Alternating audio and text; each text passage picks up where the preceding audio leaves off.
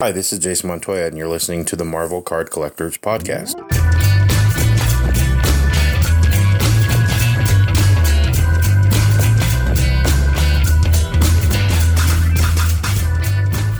Hello everybody, my name is Ian Taylor and you are listening to the Marvel Card Collectors Podcast, your weekly digest of hobby goodness. I can see my guests adjusting their makeup as I speak. Brought to you by the Marvel Cards Fan Collective, an awesome community of card collectors and creators. You can find our two groups on Facebook, details of which are at the end of this podcast, so come check us out. With me as always is my Ready Player One. You may play it loud with Nintendo, but in here, it's a case of the more you play with it, the harder it gets. Yes, folks, we're reliving the halcyon days of my youth when I'd whip into my drawers and pull out my joystick for a quick waggle. Because it's time for some Sega! Isn't that right, Norin Rad? Wow. It's just getting worse and worse and worse. Worse and worse and worse. What that is a weird intro. Yeah, I was just watching there was a video game documentary on Netflix that just came out, and they were just talking about Sega versus Nintendo and how that whole nemesis and that whole competition thing had gone before, but that is totally irrelevant. But anyway, you're a Nintendo boy, aren't you? I am a Nintendo man. Thank you very much, and a Sega, PlayStation. Yeah, I've played. I mean, you had that giant collection, but yeah, I did a lot of that stuff. I still play Nintendo, actually. Yeah. Yeah, no, what I meant boy as in, that's just how we... No, I was kidding. No. Boy and man. I kind of got the feeling that it was in your DNA from your... for sure. In my experience, you're one or the other. And it's rarely do the streams cross. You either grew up with Sega or you grew up with Nintendo. In the same, I guess it could be said with DC and Marvel are very similar in that regard. Yeah. I think you're right. I remember the X-Men on Sega. I don't know if you guys remember that, the X-Men game where I love that. I missed that so much. Yeah, I remember that very well. And then there was the Maximum Carnage game on Sega. Which wow, was very much like I forgot about that. It was very much like Streets of Rage, but it was Spider-Man. Oh, yeah. It's because just really just like you could whip and do stuff like that. Enter in and then pretty much, yeah. The reason I went there with that intro is a because I've been dying for an excuse to play the Sega startup sound on this podcast for years, and I've finally managed to do it. Secondly, our guest today. I'm guessing that he's on the Sega side of the fence, but given that he seems to be across every single property known to man in terms of the work that he does, he could very well surprise me here. Jason Montoya, Sega or Nintendo? Both. I knew it. I am an old dog. I started on Atari. So I started Atari 2600, then got an NES. Played ColecoVision because a buddy of mine had one, and Intellivision. Then branched over into Sega Master System because a buddy had it. And then I got a Genesis and a Super Nintendo. I know we were just speaking about my dungeon here. I've got a Super Nintendo hybrid just over my shoulder here. I was just playing in between drawing cards, go and play a quick game. I've got a Genesis, Xbox, PS1 through what are we on now, 5 or whatever, so PS1 whatever we are all in the other room on a TV in there. I've got a record player. Very analog guy, so I've got a lot of digital, but I've also got a lot of physical media floating around here in this dungeon, so a bit of both. In terms of my iconography and my logo and everything, that's Michael Mastermaker's fault. When I first got into cards, he had already done Warp Zone, and he had like a Nintendo theme. And for years upon years, started off as kind of a joke. Buddies of mine, speaking of Sega, we were playing Super Nintendo and Sega Genesis. We had them on rotate, switch between one or the other. So we had Street Fighter on Super Nintendo because it was better, and we had Mortal Kombat on Sega Genesis because the blood was turned on and not turned off like on Super Nintendo. So we'd rotate back and forth. And a buddy of mine, he would sit there and crouch as Guile and wait to do a flash kick. And I'm a Sagat guy. I always play a Sagat. So I'd go over there, I'd just pound on him. He's like, "You're relentless." So when I first came up with a graphic design idea, this is high school, I went with Relentless Graphics. And then when I got into cards and I started talking to Michael, I was like, "You kind of already got Nintendo." I was like, "Is it cool if I take Sega?" Yeah, I have your blessing. And he's like, oh, man, don't be crazy. Yeah, of course. So I rolled with it. Love ninjas, love robots, loved Shinobi. So I was like, hey, why not? Nice. Very nice. Very nice indeed. I used to play Shinobi at the arcades back in fact, I remember very distinctly, summer of 91. I could use a 10 pence coin, which is 15 cents. And I got to the point where I could put one of those in to the arcade machine opposite the theatre that I worked in, and I could get a good half-hour gameplay. Oh, wow, just nice. out of that 110p. And I managed to get almost to the end of it.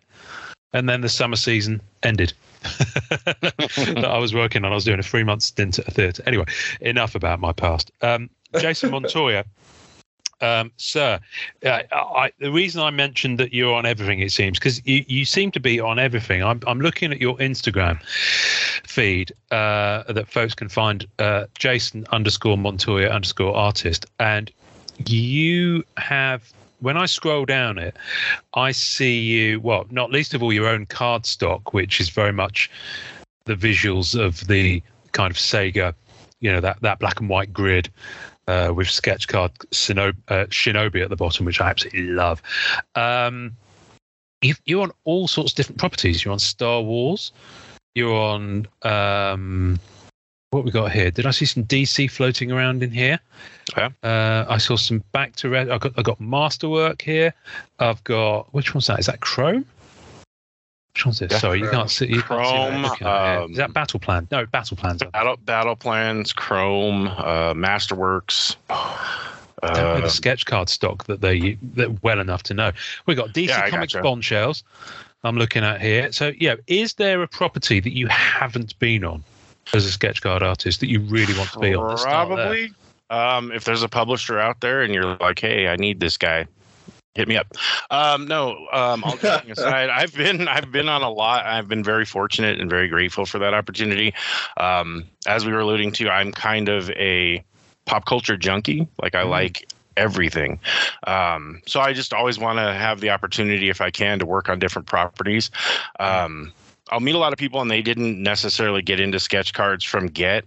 It was almost kind of a back burner thing that I eventually naturally gravitated to. I wanted to do comics in the traditional sense, but I draw small and I draw fast, and my attention span is not what it could be for that. So I eventually segued over to cards, but I started off, what was it, like Series 1 Marvel Universe, probably, like just idolizing everybody that was on those, and following a lot of my favorite comic book artists to the card sets. And then Boris Vallejo, Julie Bell, Joe Jusko, the usual suspects that everybody talks about that they grew up idolizing. So I was like, how am I going to work? Am I ever going to be able to work, 5 up, 4 up, whatever it ends up being, and have them shrink it down to the card size? Sketch card thing really wasn't even an invented idea that I was aware of at that point, but always in the back of my brain, like, man, if I could just ever get onto some of these properties I grew up loving, that would be awesome. And so when that first offer came, and ever since then, I'm like, hey, I want to work on as many different things as I can. And there's a lot more coming down the pipeline that I can't really talk about, but there's a few more sets that I've recently signed on to that are different properties, shall we say. So cool. That's exciting. So how long have you been? Well, let's rewind slightly. Are you Are you a full-time artist? I mean, is this your full-time gig, or do you do it like around are you like a doctor, a scientist, a chef, or something in the background? I have another job, Monday through Friday, as they say. Have the entire time. In fact, I've changed careers a couple of times. I have a graphic design degree. So I've done freelance graphic design here locally in Colorado, so for different firms. Funny enough is when they first passed the bill to legalize marijuana, I did a lot of green crosses for people because they wanted that on business cards. So that helped out with some side money. But I've always tried to have a regular day job just because as independent contractors, I mean, we're not getting insurance working on the card sets. If there's an artist out there doing it, let me know how you pulled that off. I would love to be a full-time artist. That would be amazing, but it's just not in the cards. So to speak. So to speak, pun intended. Yeah. So when did you start? I mean, how did you start? I mean, did you start in a bigger format and then end up on cards, or what was the journey into being an artist? Well, I started off doing more like studying graphic design. So I started studying typography and all of those types of things since high school. And I couldn't decide whether I wanted to be an engineer, like drafting engineer, drawing, parts and that kind of thing, because there was money to be made there, or an architect because there was money to be made there. But I'm not the steadiest guy. I'm a left-hander. I go across the page, I smear. Attention span's not there. So after I did it for a little while, I was like, probably not going to do either one of these things. I'm a nerd for logos. So I'd always study, like, hey, that fast food joint just changed. And now that color's, 0.2 whatever off. They didn't kern that properly. It looks funny or whatever. I was that guy. So I wanted to go into graphic design, and I got my degree and everything. And it's cutthroat. I mean, if you get in with a firm, awesome. Then you're in there for life. You're doing some major stuff. But my heart was always on the nerd stuff. I want to be able to draw superheroes. I want to be able to draw robots, ninjas, video games. I want to do that. And not a lot of people are going to pay you to be a little kid still, because I've never fully grown up. As middle-aged as I am a little kid. So I started looking into comics, like trying to send in submissions, seeing how I could self-publish, what could I do. And a buddy of mine that I've known since junior high school, and I started self-publishing. So we've done a couple of titles. He's a novelist, so he's written books. And we took his characters and kind of brought them into the graphic world. And then I created a character, and we kind of did that for a little while. We're coming up on 10 years of working together on those on the side. And then he started getting into anthologies and different horror themed books, and kind of started doing that about the time that I fell into finally my niche, which is cards. Wow. Okay. That's phenomenal. That's so cool. I love the We've spoken to a few people who've got their own kind of character things going on. I'm just trying to think of what Jalen Warner's is called. Mighty Moose. I think it's Mighty Moose. Yeah, that sounds right. Yeah, because I saw he was at con recently, and I think he was sharing a space with Greg from Rebel Base Card podcast. Yeah, I saw that. He was actually on G.I. Joe at one point, because he and I had a conversation. We were doing a live drawing session with Dre. Oh, wow. And we were talking about all the G.I. Joe cards that I've drawn. And he was like, oh, yeah, I've inked on G.I. Joe. I think he said he inked. And I was like, wow. Like, you've been in the big leagues, so to speak, and whatever. And he kind of, Jalen's funny. So he kind of laughed it off. But I was like impressed. But there's a lot of guys in there. They've worked on all these different properties and these different things. So I'm just in awe of them. You have the conversations with them and hear the stories, and it's like, wow, okay. I didn't know you had worked on that. Or if you did, you're just blown away by the fact that they did that. Yeah, it's interesting. Yeah. I see G.I. Joe is not on my radar at all. It's not really big over here, really. But I know George Vega, who we had on as a guest, he does loads of G.I. Joe stuff. I'm always seeing it on his feed, like blank covers and things like that. So yeah. So what was your first Marvel set? When did you get into Marvel? Spider-Man: Homecoming. 2017 was when I came in. Okay. Right around the same time as Paul Hill. So we've kind of been buddies for a long time, because we came in around the same time. We started doing Webhead Wednesdays together. And then, I'm a Hulk guy, so I kind of coaxed him into doing Hulk Smash Saturdays with me. And we got a whole bunch of people to join both cults, which I'm grateful for. So we've been cranking those cards out on those respective days. So rewind. Explain that for people who don't know what that is and where they can find that. Yeah, so on Instagram, he and I just started talking. He's very Batman the Animated Series themed in some of his, origins, so to speak, and also Spider-Man the Animated Series. And we started talking about it, and he was like, some of these character designs are beautiful. We never get to draw them on the card sets. Looking past the curtain there with the Wizard of Oz, they just won't let us do it. We can't necessarily draw likenesses on a lot of the Marvel properties, whereas the Star Wars properties, it's expected. Like, hey, you need to try and get as close to this person's likeness as possible. And so when you have that, and you have this wealth of backstory with Marvel in particular, of all the different animation types that they've tried over the years, semi-realistic, kind of a Hanna-Barbera looking thing in the beginning there, where they had like the Grantry Lawrence stuff from the 60s, which I absolutely love that Spider-Man show from the 60s. It's great. We all grew up with those, whether it be on Saturday morning or after school or what have you. So he and I kicked around the idea. We started talking, and he was like, yeah, I'm going to start doing a thing called Webhead Wednesday. I think a lot of other people are doing it, but we can kind of tune it ourselves to Spider-Man the Animated Series.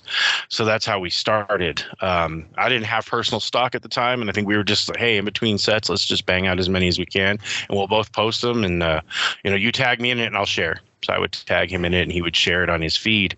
And then I told him, I was like, I kind of feel like old J Jaws needs some love. I'm going to start doing that on Saturdays. Is that cool? And he's like, yeah, I'll kick in on that as well. And then fast forward to now, we've got several cohorts that join us on both, and we just post those. And I'm kind of like hashtag master. I've had a couple of people laugh at me and tell me, you're hashtag master. Because I like so many different properties, I started drawing Masters of the Universe quite a bit, and got kind of a following there where people are like, hey, you should draw this character. You should draw this character. So I started doing Motu Monday. So I was drawing obscure characters, toy lines that were made in other countries that were kind of knockoff or bootleg toy lines, which led to me doing some work with some folks that make custom toys, which is really cool. So I did some of the backing art for their projects as well. So then I kept doing Motu Mondays. Then I found out there was a Marvel Monday. There's a Mutant Monday. So I jumped on those.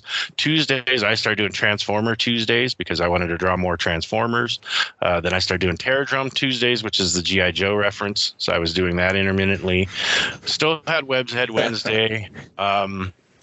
Thursday, we came up with Tonka Thursday because the company Tonka imported GoBots. Okay. I need an excuse to draw other robots. So I was like, okay, cool. I'm going to do Tonka Thursday and then Turtle Thursday. So we started doing TMNT off and on. And then Friday, I started doing Super Friday because I did a couple Superman pieces because how we were talking earlier about how you're either kind of in the Marvel camp or the DC camp. I'm one of those guys I'm in the everybody camp. Huge Superman fan. So I started drawing. I had one person contact me who was a fan of my work, which I really appreciate. Anytime anybody's a fan of my work, obviously. But we had a shared interest in like Silver Age Superman stuff. A lot of the stuff that some Marvel fans are like, oh man, I hate all those stories. That's the funnest stuff. It's just makes no sense. It's whimsical. He wanted villains and heroes from that whole thing. He would just commission me at random. This week I think I'll have you do Mixus Pitlick. I'll have you do Brainiac. Okay.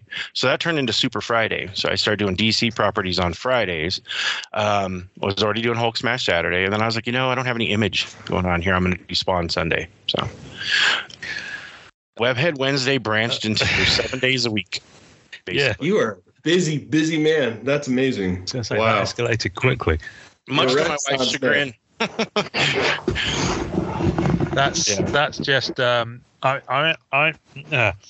you heard the song by Craig David where he goes, took her for a drink on Monday, we were having like that one? I'm going to play that at the end of the show, just because I want to, because it seems to sum it up really.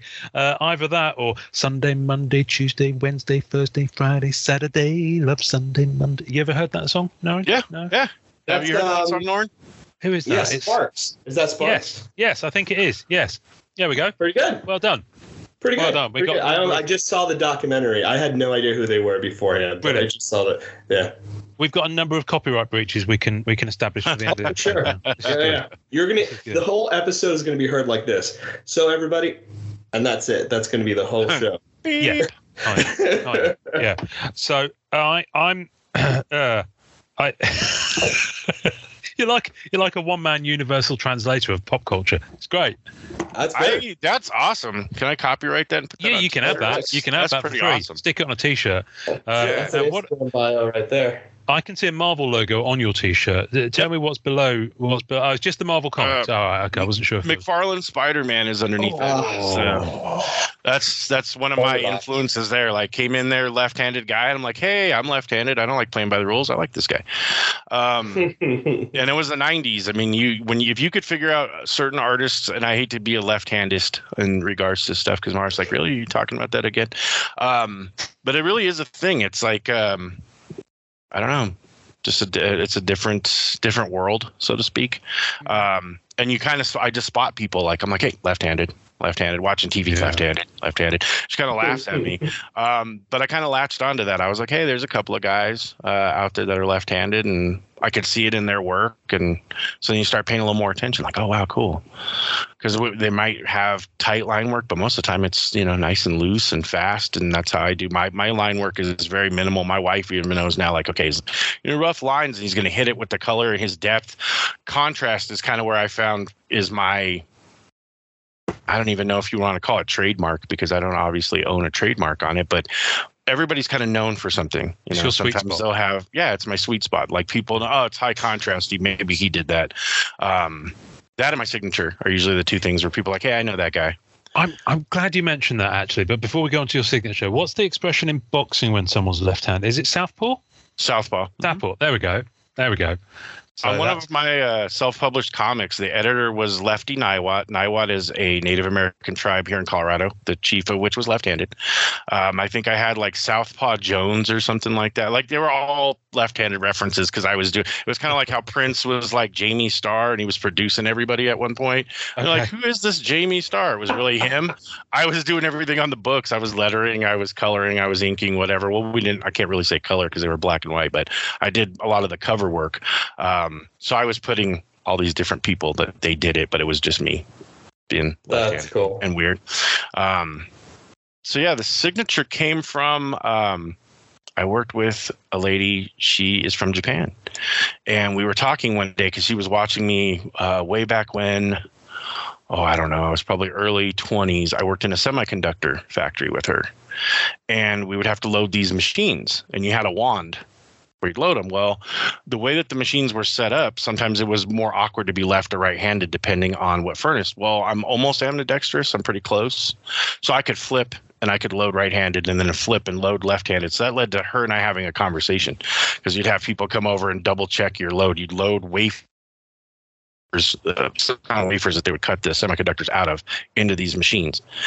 And she came over to double-check me and she's like, oh, you're left-handed. She's like, when I was a little girl, a lot of the times they would try and correct that, or they wouldn't have taught you katakana, which is, writing in Japan in that particular script. And I was like, that's interesting. And she's like, yeah, let me show you. And she just started kind of writing some things down. We had like these little tablets because we were in a clean room. So we had clean room paper and we had little Sharpie markers. And she started writing some of the alphabet down. And I was like, that is really cool. I was like, I'm not a big numbers guy. I'm the worst at math. I call it MAFF. I see shapes. So, that's why I look at my wife. I'm like, hey, how much should I charge for this? Because I'm not good at the math. And she just laughs at me. Anyway, I saw the shapes and I was like, that is beautiful. Do you think you could show me how to write that? And she's like, yeah, I just wrote your name right here. That's how you write your first name right there. So I started practicing it and that became my signature as kind of a tribute to her and a tribute to being left-handed. And in the 80s, they had these little smelly erasers. I don't even know I call them erasers, but they're pencil holders. And they would try and break you out of the habit of, because I hold my pencil like this. I rest on my, third finger? Yeah. It's all worn out there. Wow. You can see from markers. And teachers would try and correct me to write more like a right-hander, where I'm holding the pencil properly, in quotations. So yeah, us having that conversation about how when she was a little girl, they probably would have tried to make me write right-handed or learn a different way in order to write in school. Now, obviously, they don't do that anywhere, but it used to be a thing. I was like, this is kind of a cool thing, differentiates me, because before that I was just signing in cursive, and left-handers hate cursive. I hate cursive. And if you ever see me writing anything, it's all caps and it's in print. Yeah. So everybody always thinks I'm yelling at them. Why are you yelling at me when you're writing? I'm not. That's how I write. I don't like doing the little letters. So even on my email addresses and things, if I write them down for people, they're like, is it all caps? Oh, sorry. Yeah, it's all lowercase. Yeah. To be honest with you, the email addresses is one of the common things. People think it matters. It doesn't. With web addresses and email addresses, it doesn't matter at all. You could send it; it'll be absolutely fine. Now, I'm just looking at your signature here on a piece that you did for T. Breyer Unique Vampire set, and it's really interesting and clear. I've often wondered about what it was I was seeing. I knew it was your kind of mark, as it were, but it reminded me of there's an artist called Stephen Miller, who's no longer active in cards, whose work I'm sure you've seen, but he's very much a fan of, and indeed if you go to his website you'll see his work is very much a Japanese style, very fine lines, beautiful, and his signatures are very similar kind of vibe going on to it. I almost wore a Mazinger t-shirt today, and I was like, I remember how much you gave Paul the business for rocking some DC stuff. So I was like, we're not doing that today. We're going to wear some Marvel. I came in at the time for Japanese Super Robots, like as a little kid. Mazinger Z and like Getter Robo and Great Radine and all these giant robots. I fell in love with them as a little kid, and they had the Jumbo Machinders where they were like the giant plastic robots. I've got a couple of them in the other room on top of my shelving in there. So I got into that pretty early. I was like, oh, look at all these robots. And a lot of artists don't like drawing robots. I love drawing robots and mechs and suits and things like that. So that was kind of a gateway anyway. It just all kind of played out. It just kind of worked out that way. All roads led to here. Pretty much, yeah. I mean, that's a conversation I had with my wife. She's like, you beat your head against the wall. I tried to do fine art. I didn't like watercolor at first, but now because of the Copics and because of doing the work that we did, I became somebody that loved watercolor. So there for a while, I was just, everything was watercolor. You see these people do acrylics, and I learned to airbrush because a lot of the early card sets that I saw, I'm like, wow, look at how they did with the airbrush. So I tried to get a job doing t-shirts at the mall at one point in the 90s, if I'm not dating myself even further here. I showed up with a McFarlane Spider-Man, oddly enough. Oh, it was probably like, I don't even know, 24 by 36, like a poster turned sideways, that I had airbrushed all the webs and all of the, everything behind them, the buildings and the whole thing. And the lady was like, can you do cursive though? And I'm like, oh, yeah, kinda. Not the biggest fan. It was down to me and another guy, and I mean, he ran circles around me. He was probably in his 40s at that point and could just go. So I didn't end up getting that job, but That's hilarious. Will Patelis, Dimitris, right? He's airbrush, right? Isn't that right? From 95? I'm going to nod. I've got no idea. We've not been fortunate enough to speak to him yet, and I'm not that familiar with different styles to know what I see when I see it, if that makes sense. Let me make sure. His stuff certainly looks different to the other guys, that's for sure. This is a really popular thing now, like Bianca Thompson does airbrush. Yeah, Bianca does. There's a lot of people that do colored pencil now on a lot of the Star Wars sets, and then they'll hit it with airbrush, and it just looks gorgeous. I'd love to do it, but I'm so sloppy. I mean, I'd end up with ink everywhere. I mean, I still airbrush every once in a while. I've got a compressor sitting, I don't know, about 2 feet from me here, next to an old Nintendo Wii box that's on the floor for some random reason.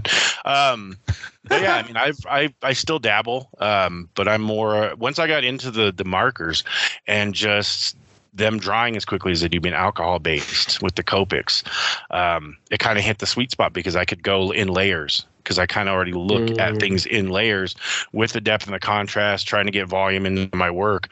I'm like, hey, I can create this light source and just I see the finished picture and just go at that point. Wow. So that helps with the with getting the cards done, because I'm like, oh, okay, it should look like this. And then I finish it, and sometimes I'm like, not quite what I intended. But most of the time, it comes out fairly close. And then I'm always trying to tweak it. Deadline. Next card, move on. And I think that's been really helpful for me too, is that cards usually have a tight deadline. So that keeps you from going, oh, I can hit this one more time. Nope, you're done. Got other stuff to work on. So what's been like your highest count on one particular set that you've done? I've done a few where I was 120-ish range, I'd say. Wow. Yeah, the Rick and Morty sets that I did for Cryptozoic, those were all 120s, all 3 sets for season 1, 2, and 3. Beast. A couple of the Marvel sets have been 120. But usually I stick to 30 if I can, somewhere around in there, just so then I can juggle different sets all at once. Yeah, so you can be at different properties. That's smart. Yeah, I was looking at your page, which you're okay, buddy. I can't believe I wasn't following you. I don't know how that happened. I was looking at through my friends. I was like, I know I've seen Jason's work multiple times. But I was looking through it and I saw that you did Allure recently. Yeah. That was a fun set to work on. Wolverine looks great, man. Everything looks good. I mean, everything looks good, period. But you did Masterworks as well for Star Wars. It's so interesting to see you doing Allure too. I mean, that's really fascinating. So do you primarily stick to that kind of marker style? Have you messed with other styles anyway? Like, did you work on anime and decide to do something a little different there? Yeah. First off, I appreciate you enjoying the work. Of course. Like I said, that means a lot to me. Anime, I went all in on anime. I did kind of an anime style. Like I deliberately switched styles and drew in an anime style. That's so cool. I'm a huge horror fan in terms of gothic horror, like 70s Marvel horror. That's kind of how I introduced my wife to stuff, was like goofy sci-fi 50s DC stuff and 70s Marvel horror, to kind of give her a range. Like, here, look at how cool this stuff is. Because I'm almost 10 years older than her. So it was kind of like, here, let me introduce you to this stuff that you haven't seen before. She ate it right up. She was like, oh, this is right in my wheelhouse. And, started reading and getting into the characters and being more involved in that. And so I try and sneak 70s Marvel characters in that are horror related. Sometimes they don't make it, shall we say. I'll try and get them in there. I'll do a Dracula here or there, or Werewolf by Night. So I grew up on a lot of that stuff because as a kid, they kind of encouraged me. I had an uncle that was just graduating high school. He wasn't that much older than me. And so, we'd go and there's a spinner rack at 7-Eleven and he's like, what do you want to get? This guy. Nah, don't tell your grandma. And he'd get whatever. And I'm like, reading this stuff. Oh, look at this werewolf. Look at this vampire. And that's kind of where I started. So like a lot of the stuff that I did initially was horror themed. And then you look at, like Don Perlin, or you look at Gene Cologne, a lot of these artists that are on those early works. I started trying to emulate that first. And then you get into the 80s and you've got, Alan Davis and Art Adams and John Byrne and all these people. So I started kind of, I'll tweak my style that way. And then, the 90s happened and everybody's doing Image. And it's like, okay, let's try and do kind of an imagey style or whatever. So I've transitioned through different things. I like more of a classic style. So I've tried to get to a happy medium between classic and the way I see things, and still have enough of that anime reference, because I've drawn so many cartoons. Right. Where people are like, hey, have you ever drawn this particular toy franchise? Because I'm a huge toy collector. We were kind of talking about that.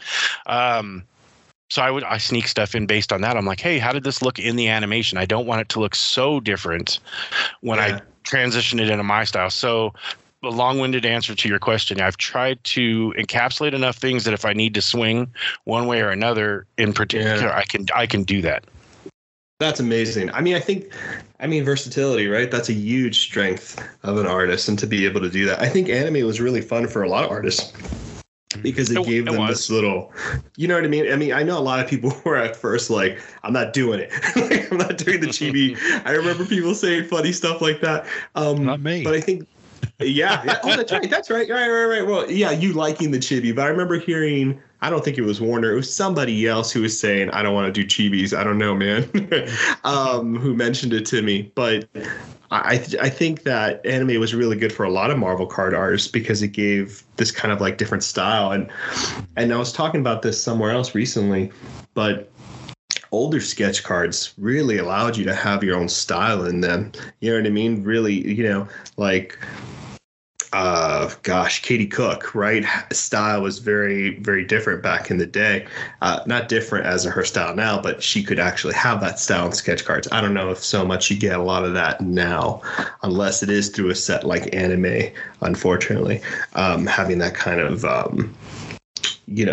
original take to your own style and bringing in fun things like that. Because, Marvel's and Star Wars now, especially Star Wars with their hyperrealism kind of like, guides and so forth, you don't really get a lot of ability to be creative with what style you bring to Star Wars.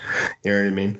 Hopefully that kind of changes with Marvel and Star Wars in the future, and you could have that kind of ability, you know what I mean, to see different styles and stuff. But I think it's awesome that you've been able to do that.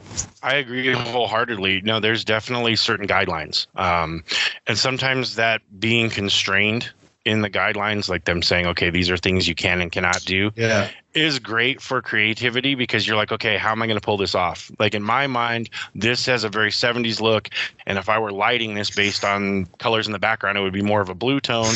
They don't want that blue tone on that particular character because it's, you know, out of context for the character. Can't do it. And I think that's kind of why we started doing all the hashtag stuff. Like I was like, oh, well, I'm going to do it this way, but I'm drawing Firestar, Spider-Man and His Amazing Friends style on my own time, because I want to. So yeah, I think we kind of use it as an outlet. Like that's where you vent on paper, so to speak, where it's like, I really wanted to draw this take on this character. Like if you were to want to draw, I don't even know, like an Al Williams style 70s Darth Vader, and kind of make it a fun bluish color, like it was on the old 4-panel where they're laying down like the plates, where it's got colors. I'm going to do this even more of a magenta and slightly off just to make it look 70s. I can't do that. On my stock, I can. That's kind of where I started kicking around the idea of the stock, and I saw people doing so many different kinds of stock. Like I've got a Masters of the Universe stock I started with now, and then the Sega stock. But I've seen people do like Pro Set football cards. There were particular Pro Sets years where people just loved them, and then they did a lot of the Impel Marvel stuff like early on, so they will do it where it looks just like it. I've seen cons do that too, announcing guests, and then they'll give away cards with like the artist's face on it, and then on the back it'll have kind of like a bio of the sets they worked on and stuff. So that got my juices flowing to go, okay, what am I going to do? What'll be different? And that's how I landed on doing the Sega business cards first, and they're the exact shape of and size of the sticker on an original Sega card. So if you ever have one of my business cards, you line it up, you could put it on the cartridge and it would look like it was the sticker. That's hilarious. But in doing that, a buddy of mine, I have a lot of friends here in Colorado where I live that own comic book stores. I've been fortunate enough to make friends with a lot of people that are retailers. So I can kind of have a bug in their ear and say, well, what's selling? What's popular? What's cool? What characters are you seeing a kind of an interest in? So I try and work that in along with my weird tastes of, I'm sneaking in the 70s Marvel horror guy, or I'm sneaking in, nobody knows this guy. He's kind of a Mort. He's like 5th tier. I try and sometimes I'll boggle some of the other artists because they're like, who are you going to do now? And I'm like, well, this guy's like 5th tier. Like you'd have to have an out of print Marvel Universe from 82 to find this guy. Then he was in the dead version in 86 or 87. You know, he's long since passed. I'll draw him and see if he'll go, oh, he made it. Yes, the guy's weird looking. So I'll kind of put a bug in their ear. And one of my buddies that owns one of the shops, he's like, you need to just take that Sega thing and make a card out of it. He's like, I don't know why you didn't do that to begin with. So all credit to him. I was like, you know what? It's time. Let me just go ahead and do it. And so far, the response has been pretty positive. I've only had those out for maybe 2 months, month and a half. Oh, wow. For some reason, they feel like they've been around for longer, but I guess it feels like such a good fit. Yeah, the blog has been a couple years. I've had that on my blog. I've had that on my page. So the iconography's been there, but the cards themselves, recent. It's a recent edition. I think it was Free Comic Book Day was the first time I really started using them. So, and that was at his shop. You know, I was like, hey, buddy, you get the first card out of it. And I gave him a card I had done for him. He's a huge Venom and Carnage guy. So I was like, here you go. And then I've been trying to fill them up ever since. Wow, that's so cool. Cool. I love it. What's your in terms of Marvel then, what's your most recent ones that you can think of that you class as quite obscure that you've been dropping in, or characters that you wish you could drop in but you haven't yet done so? There's a little pop quiz for you, because I'm all about the thing is while you think about that, I'm always amazed. We have a friend who's got an encyclopedic knowledge of X-Men, Brandon, and so whenever anyone's got an issue with what character it is, he'll know, oh yeah, it was in this storyline and it was this thing and it'll be issue, and he'll just reel it off like this. Yeah. And I don't believe he's sitting there with Dr. Google, because he's often at work. So you know, it's quite frightening how he does it. But when it comes to X-Men, I know you can go really deep. You know, I tend to gravitate more towards Spider-Man because that's my thing. But you can get some really obscure references coming in there. And we've seen a few artists doing that to keep things fresh as well. There's some crazy ones in there. Trying to think. I mean, I had White Rabbit and Kangaroo on one Spider-Man set. I mean, I don't know. I've done some pretty obscure ones. I'm trying to think. In terms of ones I've done, I mean, like Angar the Screamer. How fun would that be to sneak that guy in there? He's weird. He's weird. Like the Morts. Like whenever somebody's like, that guy's a total Mort. Why was he even in an episode or an issue or on that particular whatever it is? It could be an annual that was released somewhere else that we didn't even see in the States, and somebody will pull it up and I'm like, that color scheme is awesome. Why is that so weird? There's a lot of them I wish I could just do. I have a buddy of mine that's we call him the Transformer Rain Man because it's the same kind of a thing. Do you remember what series this particular Transformer came out? And he's like, and he'll know the year, the time it was released, the different variants, the different countries, what weapons it came with. And you're just like, wow. And he doesn't even have a phone in his hand or anything. He just rattles it off. And you're like, dude, I can't. I filled my brain with all these other things like paying bills and stuff. I don't know how you do that. I'm trying to think because I know there's a bunch. Particularly with Spider-Man, I mean, we've had all these conversations about, who has the best rogues gallery. And I'm saying Batman, Spider-Man are right there at the top, and the Flash have like amazing villains. X-Men's there for sure. Like those are probably the four best in the conversations I've had with people because they'll pull somebody like it's a random character. It does the same thing as this other character, but the costume's different. The appearances have been different. The way that it's handled is different. So those are usually where I try and go. And like I said, I try and work in the weird Hulk stuff.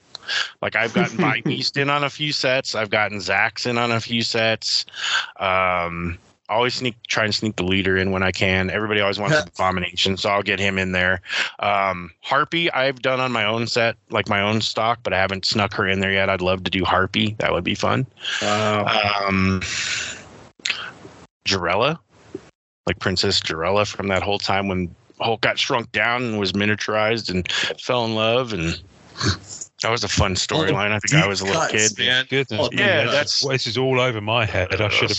I was gonna say that's when you started saying more of Spidey or X-Men. I mean, like I said, I'm a Hulk guy, so that's kind of where I go. Zenmu. I mean, they did build a figure of him, and I was like, wow, really? Yeah, there's a Marvel Legends card of him. That's hilarious. That's super cool. Like I never thought I'd see him, in anything, much less a figure of him. So, Armadillo. I saw that they made a figure of him. I'm like, I don't know why I know that. But yeah. So there's a bunch out there. There's a bunch out there. Well, there's a lot of Hulk Marvel sets, actually, funny enough, which I'm going through the checklist now for other reasons. And I saw like they've done Incredible Hulk. They've done a lot of Hulk sets, actually, more than I thought, movie ones and comic publishing ones. And they're beautiful cards, gorgeous cards. Doesn't get a lot of play, but they're there. Yeah, I was going to say he's not. I mean, he's a popular character, but he's not front. He's not like the right. He's also not like it's not. Whenever you think of the big worlds, you think Spider-Man, X-Men. Hulk is like 3 or 4 down in a strange way, but there's a lush storyline, lush everything about Hulk that's not really advertised a lot, which is interesting. I'm trying to remember where it was. I think it was a documentary I was watching where they say that I want to say it was like where you're 10 or 12, something like that. Up until your 10th or 12th birthday, the way that you encounter certain mythologies determines your worldview on those mythologies in particular. So like in terms of a pop culture, like if that was your timestamp, let's say you came in on the 89 Batman movie, for an example, that's going to be your Batman. Like anything that came out around that time, you came, Sam Raimi Spider-Man, everything around that time frame is going to be your take on the character, pop culturally speaking. I came in Lou Ferrigno Hulk, so maybe that's why. But when I was a kid, it was Hulk and Spider-Man and Captain America were your big three for Marvel. They were on your pajamas, they were on your lunch boxes, they were on everything. DC always had their Trinity, and then there would be a fourth player. So it would be Superman, Batman, Wonder Woman, Flash for a couple years. Then it was Shazam for a couple years. So I'm a big Captain Marvel guy. I don't like calling him Shazam. I hate that. But they would it drives me nuts. I'm like, that's Captain great. Marvel. But they bring in a fourth person. Marvel sometimes had a fourth person, so to speak. Barely. But it would usually be like a property, Yeah. It was I remember Fantastic Four. Yeah, I remember seeing like, it's funny. I was looking up something like shirts or whatever, because Target always has like the rotating shirts, right? And I just saw it recently. Like, they had a shirt with 4 characters on it, and I think it was Iron Man, because the MCU movies, Spider-Man. It wasn't Hulk. It was probably Spider-Man, Captain America, Iron Man, and I just can't remember the 4th one. But you're right. There is this kind of rotation that occurs there for sure. It's happened with Surfer. Like, if you were born in the 70s, Surfer was on that rotation. Like, I've seen a lot of 70 T-shirts where Surfer pops in there. That's so funny. That's interesting. Yeah, that's fascinating. Yeah, like we were talking about, I mean, I pop culture, I study it. Like, it's a thing. Yeah. Just because my brain's always obsessed with, I mean, this is our modern mythology. This is kind of what we came up looking into. And Surfer there for a while. Doctor Strange in the 70s. Doctor Strange, a 4th one. And so that's where my love of that character came from. It's like, oh, cool. He was one of the guys that always got along with the Hulk for a while there until the Illuminati stuff. But, it's I love team-ups, man. I love the team-ups. The team-ups are the best. Yeah, don't get me started on team-ups. I love it's great. I mean, honestly, I was just looking at, because a friend of mine is obsessed about it, this card from, I guess it's Fleer Ultra, with Spider-Man and Wolverine on it. But Fleer Ultra was very good set for team-up cards. They even did it in 2017. I don't know what it is. There's always this really cool thing that happens when you see characters teaming up with characters from the other universes around them. I even loved it when it happened on the animated series, because every once in a while you would see Iron Man come in and you're like, oh shoot, what's Iron Man doing here? Yeah, that's what Marvel have always really done, is that there is this awareness of a bigger universe. I remember when I was saying, when we were talking to Ingrid about my first American Spider-Man comics that I bought, 3 months worth. Oh, that's right, the Web Sensational. Amazing Spider-Man, Peter Parker Spectacular, and Amazing, Spectacular, and Web. Yeah, 3 of them. And for about 3 months, I was able to get all 3 issues for some reason. I don't know why. I think they were so random when they would come into. We didn't have like spinner racks as you guys did. It was hit and miss as to whether they'd load the comics onto a boat that would make it to the UK to be distributed to shops. I mean, that was literally what it is. Here's a little random fact here. I've got some issues here which are really low grade of key issues, and I got them at the time because they were affordable. Now they're, not so many of them around. They're called ballast copies because they would be the bundle of comics. You think about when they come out the printers, they're in these big stacks, and they're literally like with these like bands around them, and they're loaded on like newspapers get delivered. And the ballast copies would be the ones at the bottom of the boat that got a bit of water on them, so they're often water damaged.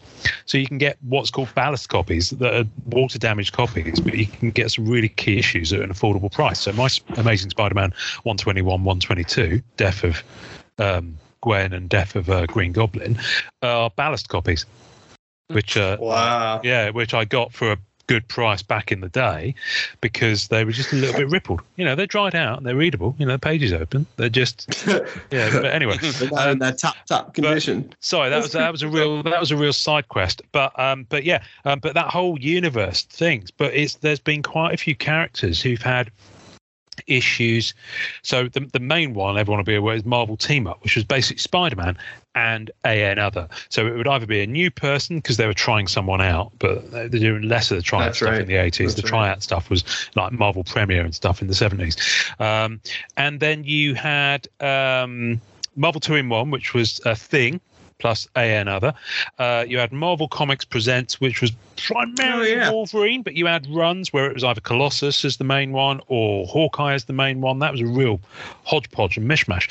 And I love those because I don't, I don't and can't afford to and haven't got room to have runs of Thor, have runs of Fantastic Four, and actually both of those I think I find quite boring to read personally. I didn't get into them. Iron Man, for the same reasons. Avengers, it's kind of okay if you're into Avengers, you kind of got that crossover anyway to some degree with the X-Men. And then Defenders was great because that was kind of a rotating thing, but you could buy one issue and get a real taste of everything that was happening in the Marvel world from Marvel Team Up, which is why I love it, because it's Spider-Man plus someone else. Right, it's great. That's really cool. I forgot about that. You both kind of set the ball there for me, using a volleyball term. In terms of team up books, I mean, World's Finest, over DC, Superman and Batman. I mean, as a kid, I loved that book. And the Marvel ones, I mean, you were talking about, the Thing's always been one of my favorite characters, and the way he interacts with people. So 2-in-1, I mean, I've got the essentials sitting here, but 2-in-1, all the Marvel team up books, and the way I got into having any sort of comics, there was a place, it was called Solo's Bike Shop. It was about 2 blocks from my great grandmother's house. He would have books where the covers had been ripped off, or there's a page missing, that kind of thing. That's where I got the bulk of my comics when I was a teenager, or not even a teenager, when I was in elementary school. So 8, 9 years old. I think I got my She-Hulk #1 from him. There's a bunch of comics that I got from him, specifically similar to the Ballast, where they were just, these were on the top, it got ripped, I'm selling them for a dime. Well, I'll take an entire stack of those and a whole bunch of Jolly Ranchers, and I'll see you later. And I was off to the races. I mean, I'd go find a place to read, and Marvel Universe. That's where I got a lot of these marts from, is reading those Marvel Universes and seeing, all of exactly what you're talking about. It was interweaved. This character interacted with this character. Now he's fighting his villains for these 2 issues. And I just absorbed all of it, just reading it and this guy crossed over. He was in Captain America, but he's usually a Spider-Man villain. Awesome. And just kind of, I mean, that's where I got them. They were all coverless comics. I was buying them for a penny or a dime a piece, depending on what he was selling them for. And that's where the stack came from. And I read them. That's what they were for. So now sometimes when I meet people and they're like, I had that issue and it's 9, 8 or what, and I'm like, I remember reading it, smelling it. Yeah, like my friends and I are weird. My wife always laughs. We'll pick it up and just smell the book. And she's like, I almost bought you a candle. Apparently there's a candle scent out there now that smells like 70s newsprint. Wow. And she's like, I might buy some of that for your basement so that you can just have that smell flowing around. That'd be a good smell, though. And I'm like, that's a beautiful idea, Or have it as like a shape, like those Christmas tree pine things, but in the shape of a comic book. Just hang them around the office. See, that's the way to do it. Now you're talking. I think it's one of those candles that comes in a tin. Like it's got bang, pow, biff, all the noises on it. Yeah. Kind of a thing. She's kicking around the idea. I might have to see if she still has. I don't know if it's on Etsy or where she saw it, but she's like, smells like old newsprint. Because that's the first thing we'll do. If she's with me and my friends, we'll go to a con or something. And it's like, okay, we've been drawing or talking for hours. I'm going to get up and kind of walk. I go and I go, and I just smell like, wow. Look at this. Look at this book. It's like, oh, wow. And then your brain goes back to those, torn off covers and Sunday afternoons, or even in the summer, sitting there in a tree house or in the grass or something, and crab apples and candy and reading those comics and just going, wow, I never knew that guy fought Daredevil too. I wonder who would win in a fight between. And that's your conversation for Monday. That's the conversation. I love it. Well, even in the 90s, and you said they have Spider-Man Presents. They put a whole insert set where Spider-Man's interviewing the different characters. Mm-hmm. Like Marvel's always been really good about that. No, I love that stuff so much. I remember smelling all those comic books all the time. I mean, I was pretty obsessed with Surfer straight out the gate. I don't even know. I don't understand. It just hit the nerve. Like I was reading the book and it was a Ron Lim Surfer. I think it was issue 75 or 74. And I remember the issue, Surfer's on the front cover and he's being fought by Captain Atlas and Dr. Minerva. And the opening pages is Surfer sitting by a lake, and all these animals are around him, and it's just really peaceful. And he's just waxing poetic about being able to kind of exist in this kind of quiet moment, and then chaos breaks out, right? He's not wanting to fight, but they keep forcing him to fight. And I just remember that it just hit a nerve with me. And I was just like, man, this is so I don't know, it just felt I felt really close to the character there. And all of a sudden it was just this kind of like looking at all these old issues and going to comic book stores. And I was like 7 or 8. I forget now. Yeah, that's it. The original cover is purple. I think that's the reprint. But I love that issue. Yeah, the purple one. 79. There you go. There's Ron Lim, 92.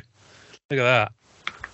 I love that's my first. That was my first. We all have that character or several characters. Like Ghost Rider is another one of mine, and it's funny. I mean, obviously you're a big Surfer fan. So is my son. So is really? My son's Spidey's his first love, but the Surfer's right there, and that's one of those interesting stories. So I'm all into the horror stuff, right? So I'm reading Ghost Rider, and I'm telling him about Mephisto, and I'm telling him about how all these demons are and everything. And so he starts kind of looking through some of my Marvel universes when he was small. I mean, they grew up, both of my children. My daughter's a professional wrestler. So they grew up with my loves of things. Like my son draws. He doesn't feel like he's as good, but he's awesome. They both kind of like, oh, okay, dad listens to that kind of music. So she'll go off and like this kind and he'll like this kind. And I'm a pretty eclectic guy. Like I like all kinds of different music. Movies, she'll kind of like this, he'll kind of like that. TV shows, that kind of thing. Same thing with comics. They would branch off into their own characters based on, oh, he kind of like that. So I'm sitting there telling him about, Ghost Rider crossed over, and then there's these demons and they're going on with this. And he's like, Mephisto looks really cool. Who's that silver guy? And it just, and then he was small. Pretty soon it started being, hey, if you're, I'm buying stuff, can I get that Silver Surfer? Yeah, man. Yeah, totally. Yes. So I mean, he was always into Silver Surfer. Spider-Man was his main thing and still is, but Silver Surfer, that's like right there for him. So I think that's funny because I mean, and it branched off of me talking about Doctor Strange and Ghost Rider and Mephisto and the Darkhold and all this stuff, and he just kind of went this way with it. And I was like, that's really cool, man. I'm glad you found the Surfer. And then I brought him back into Fantastic Four stuff because I loved all the old Lee and Kirby. Like I read reprints, and I was like, look at all this universe building that they were doing. I mean, that starts it. If Martin Goodman and Stan Lee hadn't been talking about, hey, we need a Justice League, and Kirby hadn't left DC and was like, hey, I have some ideas, who knows what we would be talking about, So if you look at the genesis of it, and it's just amazing. It's just like they had the forethought to interact it and build it from the ground up that way. Yeah. And then it just branches. And then you meet people and they're like, okay, I'm really into X-Men. I like this character. Oh, I remember. And it goes into your own fandom of whatever your realm of the Marvel universe is, so to speak. It is. And like you said, it really is this kind of special thing where because all those issues of Team Up, because of all those things where Marvel characters were talking to other Marvel characters in other universes, that kind of mirrors what the fandom can do, right? It mirrors how we all talk to each other and how we remember things because it is so interconnected. Yeah, and Kirby's stuff. I mean, my favorite, one of my favorite MCU movies is probably Thor Ragnarok, simply for the fact, not only because it's a good script, but also because the scenes right in Ragnarok is all created from Kirby art. Like that's why you have those colors. Okay. They purposely looked at Kirby work. Like I think they mentioned the behind the scenes stuff. It's not an astute observation that I made out of my own wisdom. It was something they mentioned. I'm giving you that one. But they mentioned that they took the Kirby art and they were like, DC's very dark. Right, has this kind of dark tones and this beautiful, like the newest Batman movie was killer, beautifully done, lit perfectly, noir, very clean, and very Seven. And the Marvel kind of pulled Jack Kirby kind of colors and shapes, and I mean that style. I mean when he made Surfer and made a lot of characters, they were just like Surfer was just supposed to be a cosmic entity. Like he wasn't even supposed to really be deep. That was all Stan Lee who kind of worked that in there, which is crazy. But Kirby was just, Galactus, the Eternals. You know what I mean? There's just this kind of stuff that was done that was so brilliantly, maneuvered into Marvel Comics that really defined their aesthetic. It's pretty cool to see. It's pretty cool to see how all this kind of comes full circle. Yeah, it just all ties into each other. And he was studying theology basically through his entire career. Jack Kirby was like, this really interests you, a new pantheon of this or that, depending on what company he was at. Well, I'm going to go in opposite direction this way or that way. And it's still being felt to this day. I don't know. It's something to study on it. I noticed a lot of those panels too, because there's a lot of I think it's like Kirby is King. It's this huge tabletop edition book. Yes. I saw some of the as they were showing it. I was like, wow, okay. And I liked a lot of the Thor stuff when I was a kid because I always liked mythology. So my character in particular is a horror character, but he's basically the Frankenstein monster, but his body is a teenage titan, like a teen titan. But cool. He's basically a titan from Greek myth that body's been resurrected and he's fighting Zeus. So it flips the whole like narrative to where Zeus is trying to control people and make them think everyone has to be beautiful, everyone has to be rich, everyone has to be all the things they show us in images on advertisements. And the reality is we're all different and unique, and we should all be accepted. And this character's a horror host. That's kind of how he hides. But now that thing's been done. Everybody's doing a horror host. So I'm downplaying that slightly. But I mean, he battles these monsters and like griffins and cyclops, and I mean, because I was just like, man, that's really cool. And Kirby would do that. He'd be like, okay, on Thor, I'm going to tackle all these different pantheons. They hadn't really done Norse mythology. So him and Stan are talking about it, and he starts going that way. And he goes over to DC, and he's doing, like, well, the gods are dead, so I'm going to do the new gods. So he comes up with Darkseid and Genesis and all. And it was just him exploring all these different mythologies and theology. And then George Lucas sees it and goes, Darkseid, that's a great, Darth Vader. And he's exploring theology with Star Wars, and you're like, wow, that's really cool. Just because it's, we all, like I said, it's a modern mythology. We all have love for these characters, and we're like, man, it would be great to be that character, or I would aspire to, or I relate to. And that's what gets us reading the comics and saying, man, I really like that particular yarn that was spun, so to speak, to use old vernacular. I love it. Well, speaking about horror too, and I know we're probably gonna. I don't want to go off on a tangent too much. Carry on tangenting. This is what it's all about. Creepy and eerie, man. Those are so good. So good. No one, I remember I found out about it late in life, unfortunately, because I'm a huge horror buff too. Huge horror buff. And I got into it late, but that work in itself, man, especially talking about horror or talking about these characters and talking about like Tales from the Crypt and yeah, baby. So this is my character, Baron Von Saturday. This is a 3D model of him that I want to build like one of those Aurora model kits, like those old Universal Monster Aurora model kits of him. Like it's got like some gears on the bottom, like he's in Dr. Frankenstein's lab and the whole 9 yards. But yeah, I want to make like glow in the dark. Like I'm all about that. My wife will laugh. She's like, oh, they said glow in the dark. He's going to want 2 of those. It glows in the dark. Everything glows in the dark for me. That's all. The same here. I'm all about that. If it has that green tinge on it, I'm like, I'll take it. I want it today. I'm all about it. Ian's face is priceless. Oh my God, dude. I am like a major glow in the dark, crazy fanatic. Like I love. Yeah. Okay, whatever, dude. I'm a 90s kid. You can go screw yourself. No. I'm just wondering how deep that particular rabbit hole goes. Glow in the dark. Ghost Rider Series 2, the glow in the dark set. That's actually really amazing. Wonderful. Pop quiz. Which Marvel set did scratch and sniff cards? Oh, isn't that the Punisher? The gunpowder? That's it. Well done. Oh, wow. Yeah.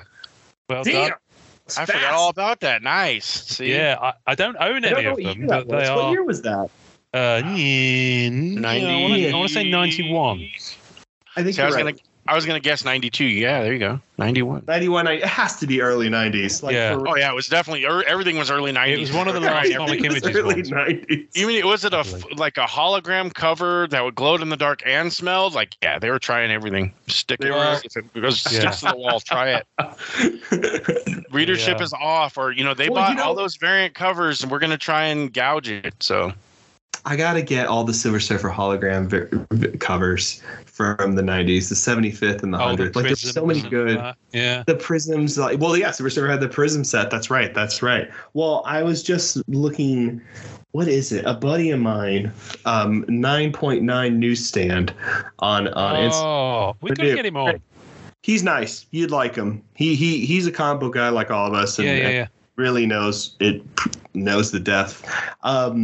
He was crazy. So it was funny. I was talking to him late Tuesday night. Whatever. I don't even know how I'm doing that because it's like at 11 o'clock for me, and I'm an old man already for some reason.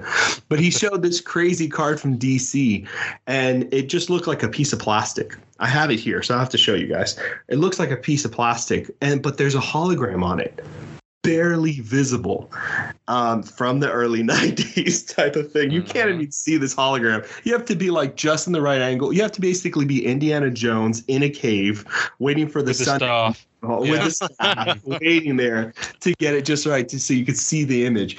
But I just love how inventive all that stuff was, because with sports cards, they had really amazing production on sports cards. EX Century, like, the PMGs, all this other great stuff too that they did that we see a lot in retro. But for like comic cards, they were just trying so many cool things, I felt like. You know what I mean? I'd love to see that kind of come back, because we see it here and there and we get holograms and stuff like that. But I want to see some weird, you know what I mean? Like weird stuff to see it come back and be inventive again in that way. Because that was a lot of fun. It was a lot of fun back in the day. I'll find you that Superman card. Yeah, it's you think about all the things that have been. The most obvious one, gimmick. I guess it's not a gimmick, a set design choice. And the most obvious one stems back from 77 Star Wars. That's the puzzle card. When backs make up a picture. And in fact, Topps did it on the Star Trek motion picture set as well. The backs of them would make up like the movie posters. That's funny. And things like that. They even go further back, the 66, because I've been getting a hold of some of the 66 Batman cards from Topps. Those do it too on the back. Conan did it. There were a Comic Images. A lot of Comic Images sets did it too. It's crazy. Wow. Crazy in those puzzles. Well, what's funny? They tried to do the Kree Skull. Remember that set, Ian? The Marvel one? Skull. Yeah. I think everything in that set makes up a comic book on the back. Yeah. Well, the 1996 Wolverine Fleabot X-Men Wolverine set also makes up I believe it makes up a comic on the back of the panels. There was a story. I think it's that set. And it's a stunning set. It's, to me, it's a really underrated set. And I'm not saying this because I'm about to sell the half of the set that I've got, because I am.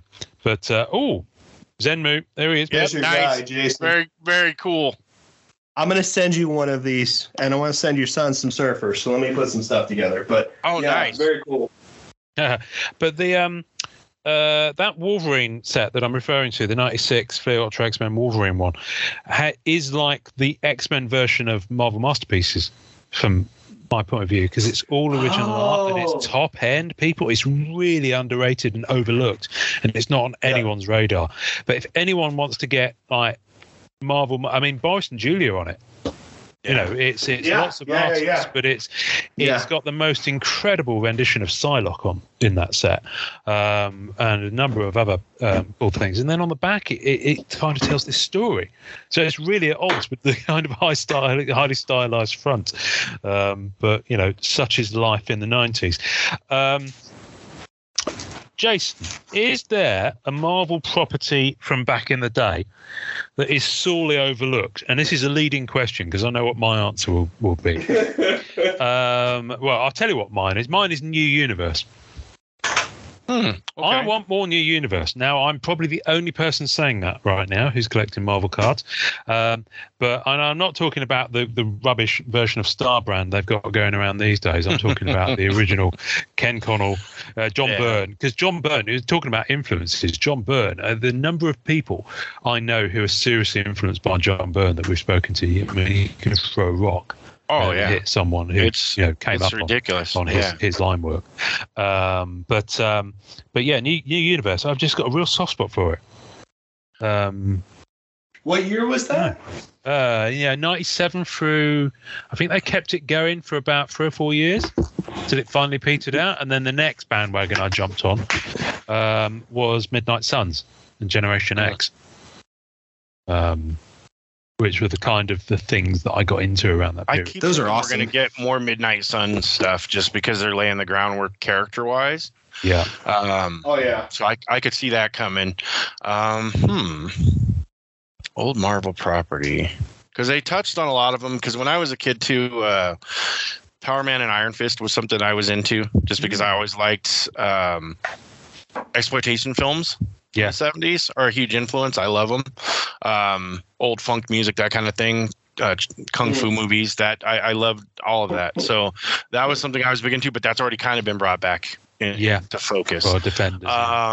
And then the Defenders was always a great book because it was a team that wasn't a team. Like you had Submariner, you had the Surfer, you had Doctor Strange, you had Hulk, but then it turned into this rotating cast of characters. Oh, we don't have nothing for Angel to do. He's not in X-Men, X-Factor's not a thing yet. Boom, he was in Defenders. Yeah, for a couple of issues, and then he goes away. So that would be a cool thing to bring back. Tomb of Dracula. Oh yes. That's where I would. That's a good one. That's a good one. That's a guilty pleasure. I mean, not a guilty pleasure because I'm not guilty about any of it. I love it, but that's where I would go. I mean, that run. I mean, there's only been a couple of times that a supervillain's had his own book, and that was the one that lasted the longest. I think the Joker had a title for 14 issues way back in the day, and then you had Dracula for 75 issues. Yeah. Most of any villain, I think he's overdue. Well, and I mean the real good version, the one that looks like Jack Palance, not all these other. Yeah. Well, there was a supervillain team up for a little time in the 70s. Yeah, it was kind of the antithesis to the Marvel team up things that was going on. Submariner and Doctor Doom. Yeah, and then I'm just trying to think. Of course, you had that. It wasn't really a supervillain having his own book, but it kind of was. You had that brief period where Dr. Octopus was Spider-Man, Superior Spider-Man, which ran for about 30 issues. In fact, they carried that on for a lot longer than I thought they would. Yeah, me too. But it was really well. It was really well done. Hats off to Dan Slott for pulling that off. I know a lot of people throw rocks at Dan Slott for his run, but I think he did some of the most iconic stuff that's still having shockwaves. Doc Ock is my favorite Spider villain. So we've talked about that in posts on Instagram because a lot of people. I draw a lot of Venom because a lot of people want Venom. I'm a huge Venom guy. I love Venom, but as a kid, Doc Ock was my go-to. A lot of people like Goblin, but I was always a Doc Ock guy. Hobgoblin's my thing. That would be my next tier down. Hobgoblin. Hobgoblin. That whole era of Amazing Spider-Man, kind of from about 238 was it, with the tattoos, where Hobgoblin's on the cover, through to about 290, where you had Hobgoblin, you had the Rose, you had that gang war storyline. Rose. If you ever look, I sneak Hobgoblin into almost every set on purpose. I've snuck the Rose in a couple of times. I've had people ask me, when are you doing the Rose again? One of the Roses that I did, because I've done him a couple times, is he's got the rain falling on him. Because I always remember like Ron Friend's artwork, and it would just be like the rain, and he's got the crushed rose in his hand. And I'm right there with you. This is a great comic. Steal it with Hobgoblin on the front. Yeah, that's right. That's right. There's that whole period of Amazing Spider-Man for me is my golden era, just before McFarlane came in. The black suit. I don't know if you guys can see this, but my wedding ring is the black Spider-Man. Oh wow! Costume. That's cool. Because when I was a kid, Secret Wars, I've got. He's hanging out next to me on the desk. The black Secret Wars Spider-Man. That was always my jam, because I'm that guy that I was kind of like. Everybody was like, "Oh, Mary Jane, Gwen." I was like, Black Cat. Why isn't he just marry Black Cat? Like, that's the perfect person for him to be with. Oh, he's got the black suit. He's not gonna get picked on anymore. Awesome. Now I'm invested. Like, beat him up. Beat all these guys up that picked on you. You know, whatever. So I guess I kind of had the anti-hero idea of it when I was a kid. Yeah. But that was my era. I was like, man, I really like this new attitude he's got. Then they kind of, we can't go that route, and nobody likes the black suit. Bring back the red and blue, whatever. And I every time, they're putting out a black suit, Spidey. I need that. Yeah. It's been a thing, and everybody that knows me kind of knows, like, that's more his preference. Brown suit Wolverine. Bro. Right next to him right here. Right?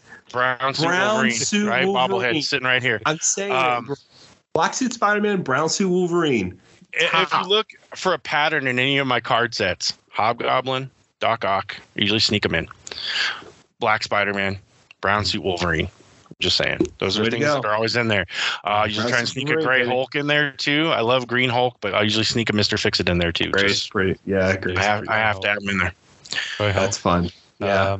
I'm just trying to think. Micronauts. No one gives Micronauts any love, as far as I'm concerned. You brought up Micronauts. There's probably a reason for that, but I don't know. I have fond memories. was a good run there. A lot of good artwork, a lot of good story came out of Micronauts. It was inventive, you know. Yeah. You can't knock it. Can't knock them for trying. And they the other took toy lines and made them great. I mean, well, that's the other one. That's the one I was about to mention. The other one that no one mentions. I don't know if it came out as a Marvel comic in the US, but it was in Marvel UK along with Spider-Man. Is Zoids, which was a Japanese toy line of giant robots. I had a request to draw some Zoids not too long ago. I haven't taken them up on yet, but yeah, Zoids was mildly popular here. I mean, it was kind of towards the tail end of things in terms of it, but it's like Death's Head. I mean, it's one of those things where you're aware of it. You're aware of it here. Like, we don't have it. He's not as prominent, but we know who he is, kind of a thing. Yeah. Or like Action Man versus G.I. Joe. Like how you said G.I. Joe's not quite as big a thing. Oh, Action Man was the thing over here. Yeah. And they kind of, you know, they're bridged together. Yeah. And being somebody who's friends with a lot of toy collectors too, that's the comics they focus on. So they can tell you, you know, this was the first appearance of, I don't know, what a G.I. Joe character. Like, you know, there's the silent issue that Larry Hama wrote, and I got to meet him at a G.I. Joe convention. Wow. That was a huge honor. But yeah, just like, or like Simon Furman, like I know some people, they can quote Bible and verse of his Transformers run. And then they got the UK stuff. There's a lot of reprints, so they've read more of what he's done. Yeah. So sometimes those things cross over, but they were the idea, like, I mean, they're the house of ideas, right? But they were the people you went to. I've got a toy line. I need to make it popular. Oh, we'll do a comic. They fleshed out the entire Transformers universe. I mean, we wouldn't have that if Bob Budiansky didn't do that. Yeah, Bob Larry Hama with Joe's, same thing. He wrote all the file cards. He came up with all the characters and where they came from. So those are all good ones. They did Thundercats. They eventually got He-Man. That started at DC. I'm trying to think. Cops was DC. Mask was DC. Mask. Centurions was DC. Crystar or Crystar, I guess it depends on how you say it. I just did him in one of the Back to Retro sets for nice company. Oh, that's cool. Yeah, he was definitely Marvel. Rom the Space Knight. Yeah. Rom's. There's a lot of them. There are a lot of those properties, and I loved a lot of that. So Shogun Warriors, Marvel.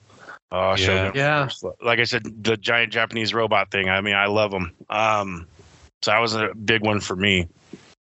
That was a team-up book. I mean, all those characters exist in their own universes in Japan, and they brought them over here. Mattel's like, we got this idea for a toy line. Marvel's like, guess what? They're all best buddies. Yeah. Perfect. Works for me. Yeah. Fine. Well, weirdest crossovers you've seen, right? Mine, I'm going to throw it out there. About 10 years ago now, maybe, I was in Forbidden Planet in London, and IDW had a Doctor Who Star Trek Next Generation crossover book out. And I was like, what am I seeing here?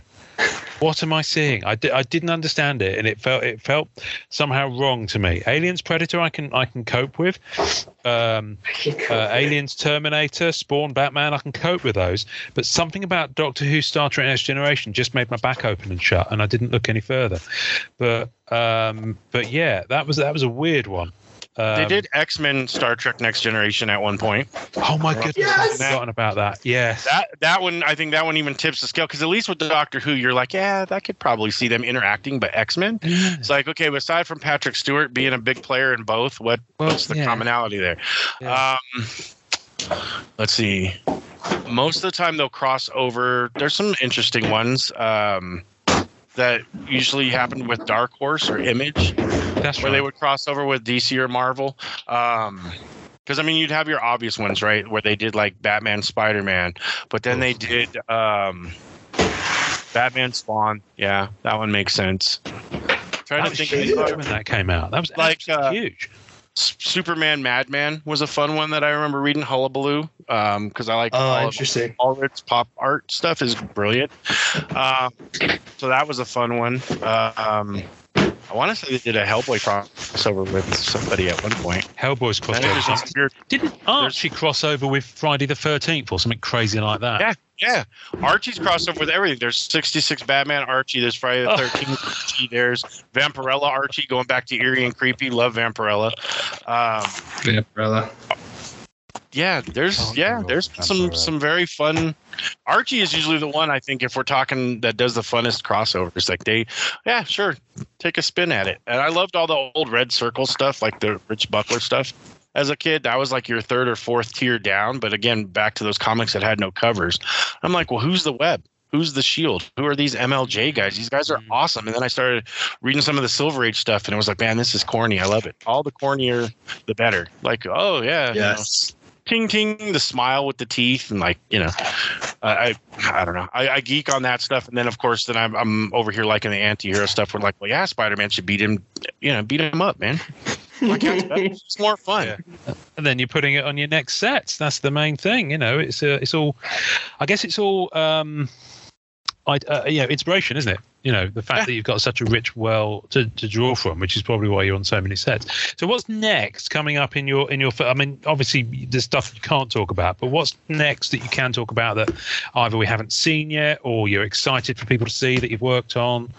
There's more Marvel coming. Ew. More Star Wars coming. More indie sets coming. For sure. Love working on a lot of those because of the freedom of them. Love working on the big name stuff because I've always wanted to. I mean, that's all the stuff I've wanted to work on. Couple other projects, publisher wise. So let's see, Upper Deck Pops, Dynamite. Okay. Fivefinity. More with Tom Breyer. More with Bianca. Obviously, those are fun sets to be on. I'll put it to you this way. I sent a set back yesterday. In these 2 months, May and June, I'm on 9 different deadlines right now. Oh, my goodness me. Right. Okay. So, yeah, there's a lot coming. Can't really say what they are, but yeah, some interesting properties, let's put it that way, that You're are... a busy fella. Yeah, they're not out of my wheelhouse, but I have not worked on some of them yet, and I've always wanted to, so I'm pretty stoked about them. Can't wait to share them, but you know that whole don't tell. Yeah. Smart. Loose lips, sink ships, or whatever it is. I can't even speak. Because I quite like the fact that not a lot of people have, you know, the Marvel Allure stuff. You know, there's. I mean, you're putting that out there loads. It's great. Because that I did a lot of cards for that set. Yeah, I did. Yeah, that sketch stock is really growing on me. It's like it's really cool. Yeah, some of the borders on them aren't maybe as conducive to kind of creativity, shall we say, for some people. Yeah, it varies. The paper quality definitely varies, and then with your work too, it'll show differently because I add highlights on at the end a lot of the time. Like I'll build them in as I'm designing, like, okay, this is where the light source is. I'm going to go ahead and hit the colors this way and leave a little bit there, but I'll go back over it with with a pilot or something to put more white on there. And some of the cardstock just does not take it. So it'll look extra smeary. And I'm like, oh man, really? That ended up looking like that. And some of it just absorbs it. Yeah. Interesting. I mean, you've got a She-Hulk here from Allure that you shared a few weeks back, and I look at it and it immediately reminds me of Al Milgram's work. It's just got that kind of vibe about it. I appreciate that. Yeah, I try to take different stabs at different styles of the characters too. Like, you know, this was this era. This is a 70s era. This is an 80s era. This is, just to, because I've absorbed all of it and I've had love for all of it. Oh my goodness me. I've just seen something on your Instagram feed. I can't believe I didn't see this before. Talk to me about this card that I'm seeing on my screen right now. What set is this? So that is a Kara Nicole card. That is from a set that Bianca's putting out called Cosplay Craze. Okay. Just had the Kickstarter this last month. Oh, wow. So that's her. Obviously, is Black Cat. No copyright intended there. Oh, so Kara Nicole is a cosplayer? Because I know nothing about this world. Yeah, she is a cosplayer. Okay. She is from Colorado, I believe, and she lives in Arizona where Bianca lives. So it's kind of a bridge between our two states. But yeah, there is a set that is coming out that I did cards for. I put a couple out, and that's one of the ones I put out. And obviously, she cosplays as Black Cat. You and I are, I know you're a big Black Cat fan, as am I. So that was one I had to get in there. I was like, okay, I got to do at least one of the Black Cat iterations. But she's known as Arizona Power Girl, so she does Power Girl was her primary, where she started doing DC cosplay, and branched off into other characters. I know a lot of cosplayers because I had done the Superman celebration like way back. Oh man, we're talking almost 20 years ago already. But I met George Perez before then, and I had met him. Speaking of people that you meet and you're just like, wow. Yeah, I looked up to this guy for a reason. Super amazing human being. He would go bowling with folks in the little town. I mean, that is a tiny town, Metropolis, Illinois. But a lot of the DC cosplayers would meet up at like Dragon Con and things like that. And I had met her here in Colorado Springs, where I live. She's, I believe, from Denver, and her husband got married here at one of the cons I was at. So I've known them for years. He does a lot of self-publishing. They have comics that they're doing. And then Bianca was like, hey, would you like to be on this set? And I was like, hey, that's something different. I haven't really done cosplayers. I'm doing a lot of like pinup style stuff now too, which I hadn't really done a lot of those, because like with Marvel and DC characters now, they'll have female characters that were since, I don't know, 60s, some of them since the late 30s, early 40s, where the costume is what it is. And we can't draw them, or they don't want to publicize it, or want to, generalize, or to, they don't want to portray that any longer. Yeah. And I can totally respect that. And I'm like, okay, I get that. So I'll do more headshots and that type of thing. So some of the female characters you don't get to do as dynamic of poses, whereas some of the male characters, because they're superheroes, you can draw them a little bit more dynamic poses. So it gives me a chance to draw more different figures than just, your typical guy. In a suit. It gets kind of vanilla, where I think like when they've been putting out some of these figures, you had your Superpowers figures in the 80s, right? Those were all each off of Garcia Lopez artwork, and they were specific to a character. So it's like, I can't take the Superman buck and go and turn around and make a different character out of it. But when Secret Wars came out, I don't know if you guys have seen these, but they have they were doing like the Golden Age characters. They've done Madman. I think they've done the Spirit on a Secret Wars buck. Like, it's very similar to it. Right. And they put those out, and that's what it kind of feels like with some of the superheroes. And you're like, they're all the same guy. It was like the Migos when I was a kid. I could put these doll clothes on this same body, and it's a different character. Boom, now it's Mr. Fantastic. It was just Captain America, that kind of a thing. So you kind of get there. So that's been fun working on a set like that, just because it's different. It's different. Some of the other back to retro ones that she's done too, because then I can do cartoon characters, or I've drawn musicians. Getting to do different portraiture than others, because Star Wars, they want tight portraiture, and getting to draw actual I'm going to draw Madonna on this set, just to take stabs at different things. The cosplay set kind of feels quite meta in a way, because it's people who dress up as pop culture characters, and it's a card set about those people. I just find it fascinating that's a thing. Yeah. It's like, of course it's a thing, and it's brilliant. But card sets about everything anymore, and I love it. Every time someone approaches me, I have this idea. I hadn't thought of that. That's a great idea. Let's do it. And I'll try and get involved. Sometimes I over-promise and under-deliver on that, because like I said, like right now I've got 9 deadlines. There's a couple of sets I would love to have done that were indies. You can't do everything. It's like the time is just not there. So many hours in the day. Yeah, and you have the bigger companies you've been working for. You don't want to disappoint them, and sometimes those deadlines come hard and quick. Yeah. And they're like, I need this set, and this set. Are you in? Yeah, send them to me. And that's going to take precedence, Good. Norrin, don't forget to tell me. Oh. Don't forget to tell me your address, Jason. Okay, I put stuff together for your surfer. I appreciate it for sure. Okay. And I gave you one of these things, so you have it just for your super cool. I like that. Very much appreciated. What were you saying? Obscure property and/or character set that you would like to see on sketch cards and/or cards in general you haven't seen. God, dude, to mention ones that haven't been mentioned already is pretty tough. I was going to say, well, you'll mention them, and Jason will be like, "No, that's been done. Yeah, it's been done." Because I've been like nodding my head along, like yes, because I didn't want the from looking at cards to distract. Oh man, gosh, dude, properties that have yet to be done on cards. Well, shall I give you mine? Because this might have been done. Oh, creepy, yes, of course. creepy or eerie. Like, you know what I mean? I'm sure there's a Tales from the Crypt. I know there's a Twilight Zone. I know there's a few other, creepy kind of IPs out there. Silent Hill would be sick to see that. Cool. I know they did promo cards. So I know the cards, is a set of cards that exist. I was going to pick up, but it was too expensive.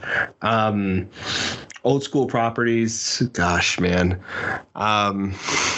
An Inspector Gadget set would be cool. I don't know. That'd be cool. See prop relics. I can see some mechanic cards in there. You're talking about the movie. No, not the movie. No. I was just joking about like cartoon stuff. I'm thinking. I love Matthew Broderick. I have mad love for him, and I don't think that movie's bad at all. But no, I think that's the best thing about cards, in my opinion, is that when you take an IP and make it into cards, like Rittenhouse is really good about this, and so are other card companies too. But you just get to have all this fun where you just get to picture what it's like to have a memorabilia card or a collectible card or a scene from a movie on a card. I don't know. I just love the whole aspect of being able to distill an IP in a card set, right? It's just fun. And I love what you guys are doing with the 90s retro and all the other card sets that are happening now that are emerging, because there are a lot of restrictions on sketch card artists, and the pay is horrible. And I think you are all doing such a brilliant job of trying to have that library of having to get all these different characters onto sketch cards, because there are so many sketch card collectors out there. I don't think people realize how much it really is important to people's binders and people's collections, where they're like, oh, I want to, archive this whole set here, and I want to get this, and it's not about the pack pool nature of it. It's about having a communication with someone. I mean, like yourself, Jason, who's, I got to be honest, man, like this is like Grant level kind of wisdom of comic books and characters and stuff like that. I mean, it's just so impressive, my friend, and I love how deep you are into this, and how awesome you are being at like just putting your art into all these different IPs and kind of giving life to all these characters in your own way. It's a phenomenal thing, man. It's really cool. I appreciate that. I really do. I mean, that's what I tell my wife and my kids. I'm like, there's time that I'll never get back, but when you're gone, your cards are still here. Yeah. I've had people pull cards from all over the world, and they'll reach out to me, and I'm like, wow. I'm about dead center of the U.S. Colorado Springs, where I live, is like basically dead center. Like, how many places do I not get to visit in life? How many cultures do I not get to experience? How many different types of food or music? But if a piece of my artwork can get there, how cool is that? Somebody in that culture sees that and goes, wow, I really like this because of a character that they have an emotional attachment to. That's a huge honor to be a part of that. And the gravity of it is not lost on me. Believe me. That's why, just in us talking about these different properties, I'm like, man, there's somebody out there right now that just heard Inspector Gadget and was like, oh, and they want that. And I'm like, oh, okay, on one of these sets, maybe I sneak an Inspector Gadget in there or something like that. So, I mean, it's really cool. Or somebody right now is like, that Doctor Who and Star Trek The Next Generation was my favorite thing. Yeah. Cool. Yeah. We cross over. I didn't read it, so I can't judge. No, that's what I'm saying. And to me, I thought that was kind of an odd choice too. Think about all these different possibilities that we've never even thought of. And that's the cool thing with card sets. And that's back to what I was talking about. I wanted to do the big comics, but you're working 11 by 17 and you're like, okay, this character looks this way. You're reading the author's words and it's like, okay, he looks this way. So I've got to get the reader to look that way and then go into the next panel. There's an entire layout that goes into making a comic. Visual storytelling. Yeah. I can grab a card and I can say, okay, this is a moment in time. In my brain, I'm seeing Hulk do this one thing this one time. I draw it and I move on to the next one. And I can, for my neural synapses, the way they with all the pop culture, I can do that. I can say, oh, you know what? Today I feel like drawing Matt Tracker from Mask, and then I'm going to move on to the next thing. And I can do that. And it's fun. Or somebody says, hey, have you ever drawn a Care Bear? Yeah, now I have. I hadn't before. But now My Little Pony, something like that. Yeah, and I've done it now. Hell yeah, man. I mean, I think that's the way to do it, man. I mean, And similar it is for you as an artist, you know, being the supplier of this work.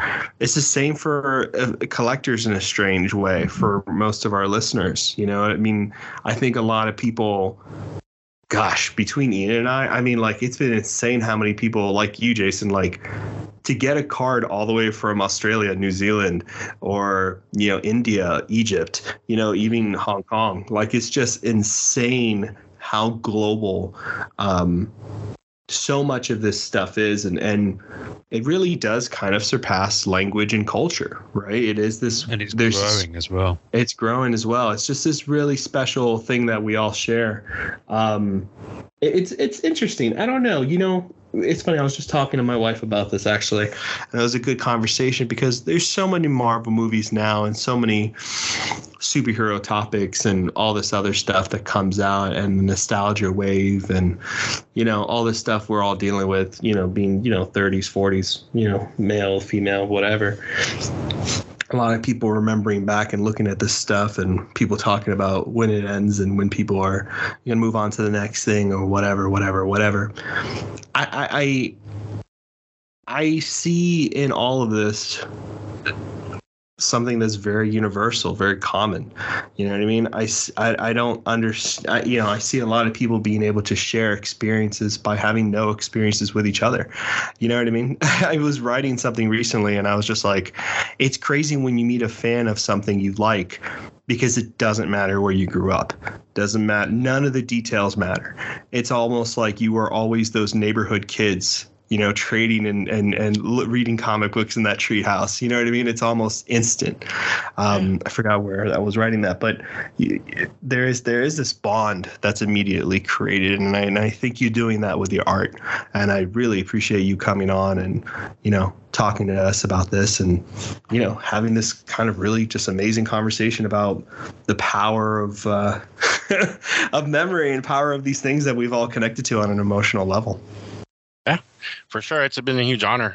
Like I said, I've always, you know, since Get, you guys have been very supportive of me, and I've tried to be as equally supportive. It's always been something I've wanted to do, was to be on the podcast. So it's a huge honor, and I definitely appreciate it. I'm sorry it took this long to sort out. Actually, we've been trying to get it on the cards for a while, but sorry, I was sick the last couple of weeks ago. Sorry about that, brother. Oh no, yeah, hey, those things happen. I'm glad you're feeling better. Back to Ian's question. 60s Hanna-Barbera. Oh, yes. That would be a fun card set to work on. Mighty Mightor, Herculoid, Space Ghost, Birdman. I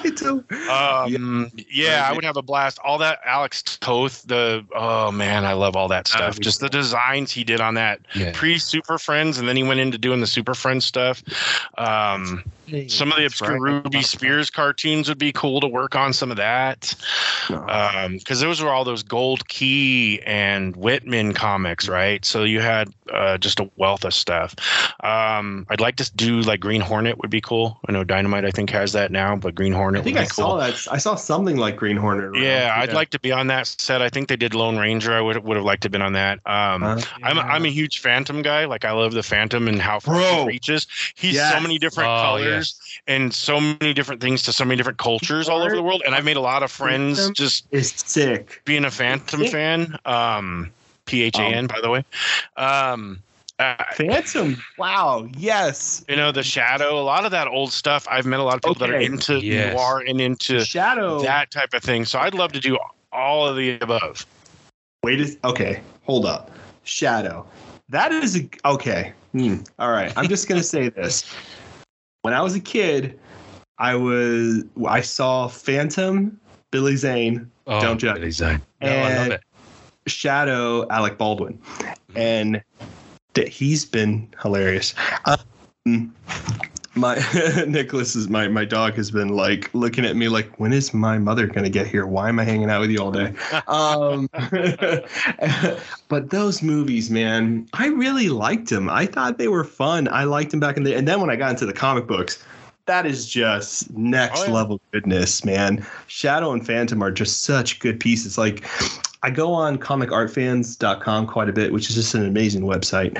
And looking at all the originals of the Phantom, the Shadow, it's just such great artwork, such good like inking, just good everything. Honestly, it's so impressive, those series. I love those pieces. See, I think mine's probably been done, but I just haven't witnessed it. But it's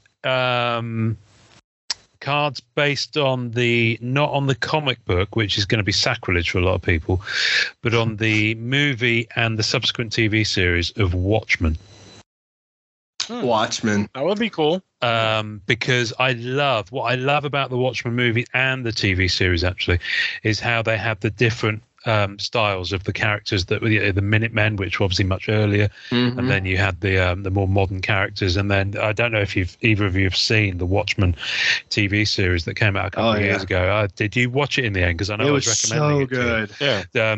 There were the fantastic podcasts that accompanied it that HBO did that had Damon Lindelof talking about and the creative team talking about how they made certain choices, and it's just phenomenal. Just the did the world need this Watchmen series? No, but will they do it again? Probably not. But the whole and all the in between as to how they came to the decisions they made in it, I just think it was superb. They were good decisions, man. Yeah, Tulsa, the crossover, loved it. There was really smart moves all the way around. What they did with Manhattan, I was really impressed. I still couldn't believe it when I saw it. I was just like, man, they just did such a great job. The only problem I ever had with the movie was that sex scene. Like, I don't know why they did that. Oh, is that the one in the flying out? In the flying out. Yeah. Like him and it's in the book, but like it's just, tonally it just shifted. It was such a weird moment to have in that script. But, Rorschach not being able to not, comply and what that meant, like that moment there, that actor sold that moment. I mean, it's astonishing. It's astonishing. It's just such a good piece. Zack Snyder and what he did with that movie.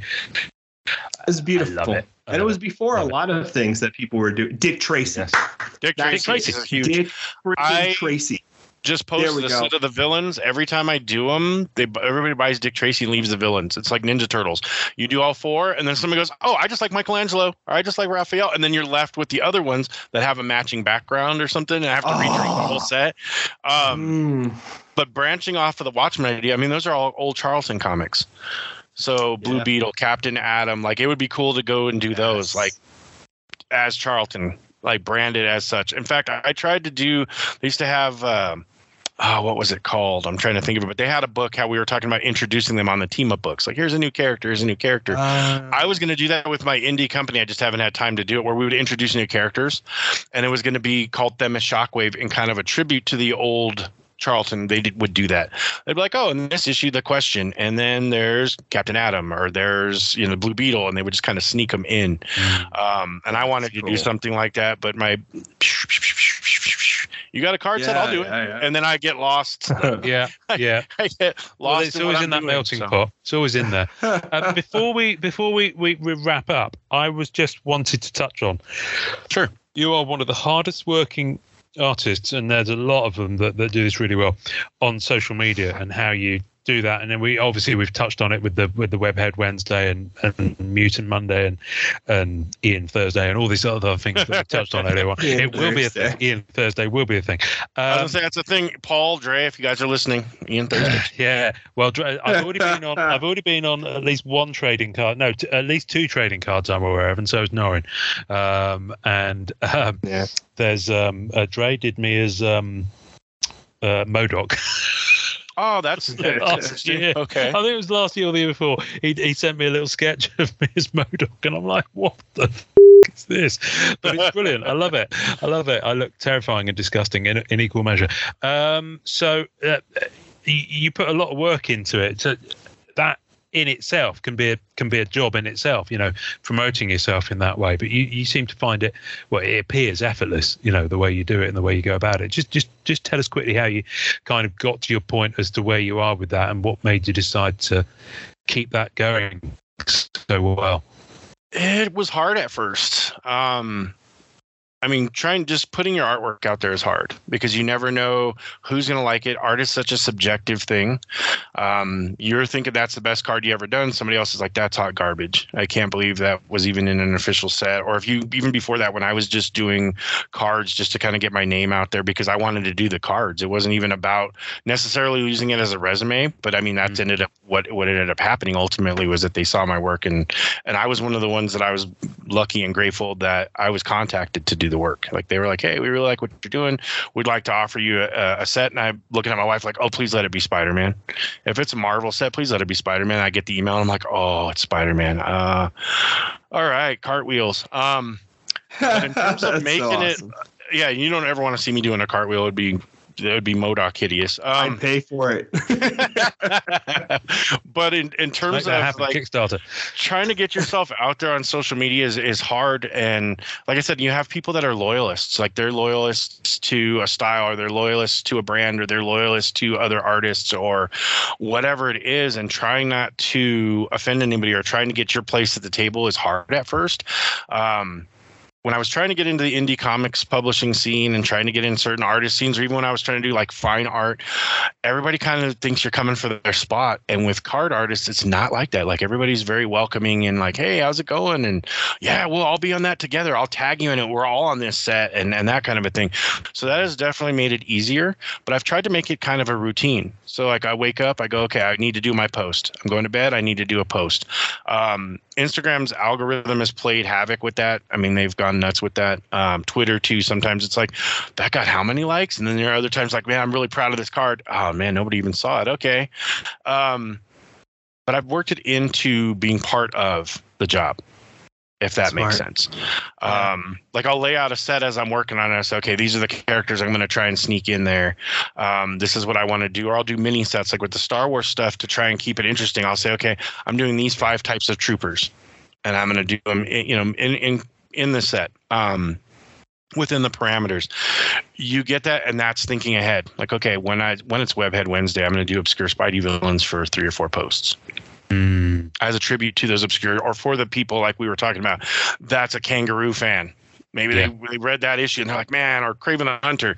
Kraven the Hunter gets no love. I mean, now he's getting a movie, but he's my guy. And I never see any of these sketch card artists doing them.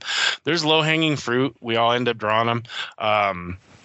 Like if you're at a convention, Deadpool or Harley Quinn, I mean, I'm all day long. You see people drawing them. I'll get people that'll come up and they'll be like, hey, can you draw? And it'll be like some obscure character. And I'm like, yes, thank you. Yes. So that's where I look at it. I treat that as part of the planning process. I say, okay, have I done anything interesting lately with my posts that shows range?